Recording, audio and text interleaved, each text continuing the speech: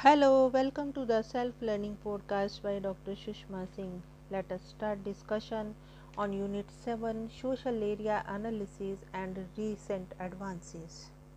And our topic is Critique of Factorial Ecology. The main critique of the factorial ecology states that the cities in different areas with different cultures have been concerned with different values.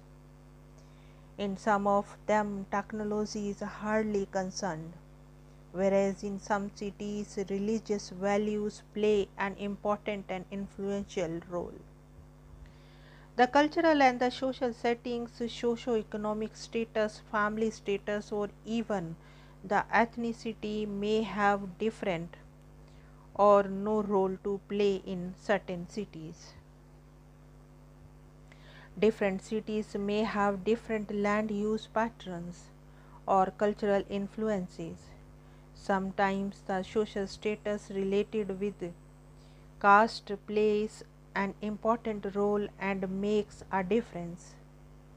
The cities in Europe, Asia, America would definitely mark a difference since the whole social and cultural setup is different.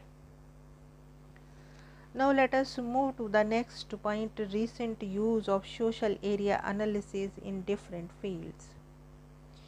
In recent days, factorial ecology with its emphasis on computer techniques has been revived through other sophisticated techniques.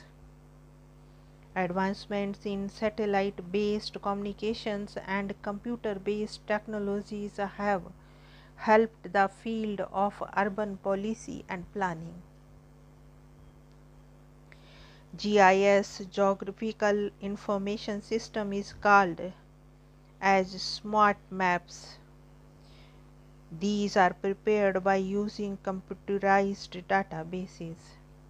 Though other maps are represented of flattened Earth, a two-dimensional image of the Earth, GIS gives better results as computers can show curvatures of the Earth in a very acute geographic and clear way. Recently, GIS is also used for identifying social characteristics of cities. For example, a GIS-based analysis of the locality can reveal how many houses are permanent structures, how many water resources are available, and so on. Accordingly, using the indices like permanency of houses, structure, poverty levels of the population can be discerned. Now let us move to the next point, critique of social area analysis as a technique. Scholars have pointed out that the social area analysis was in a way a part of the rubric of urban ecology. It was also associated with industrial manufacturing under Fordism. In the 1940s, urban populations were arranged along zonal and sectoral lines on the basis of the social differences. Harris and Ullman, as time changed, sectorial or zone segregation did not always happen in the big cities. Earlier, also in the cities like Chicago, ethnic enclaves like Little Sicily were observed by Chicago school theorists. With the passage of time and changing housing policies of the governments, etc., the technique of social area analysis proved less useful. Social area analysis cannot fully explain urban land use, so the need to explore more sophisticated techniques based on the social area analysis was felt. The approach of social area analysis was also criticized for the lack of the theory. Though it was successful in examining the major social characteristics of different residential groups in a city, it was unable to explain why those people lived there. Some scholars have criticized that the factorial ecological analysis fails to provide a satisfactory explanation of the process of residential differences. The way in which different areas of the city come to be associated with different types of people. Alternatively, they argue that to do so, it is necessary to adopt a micro-social approach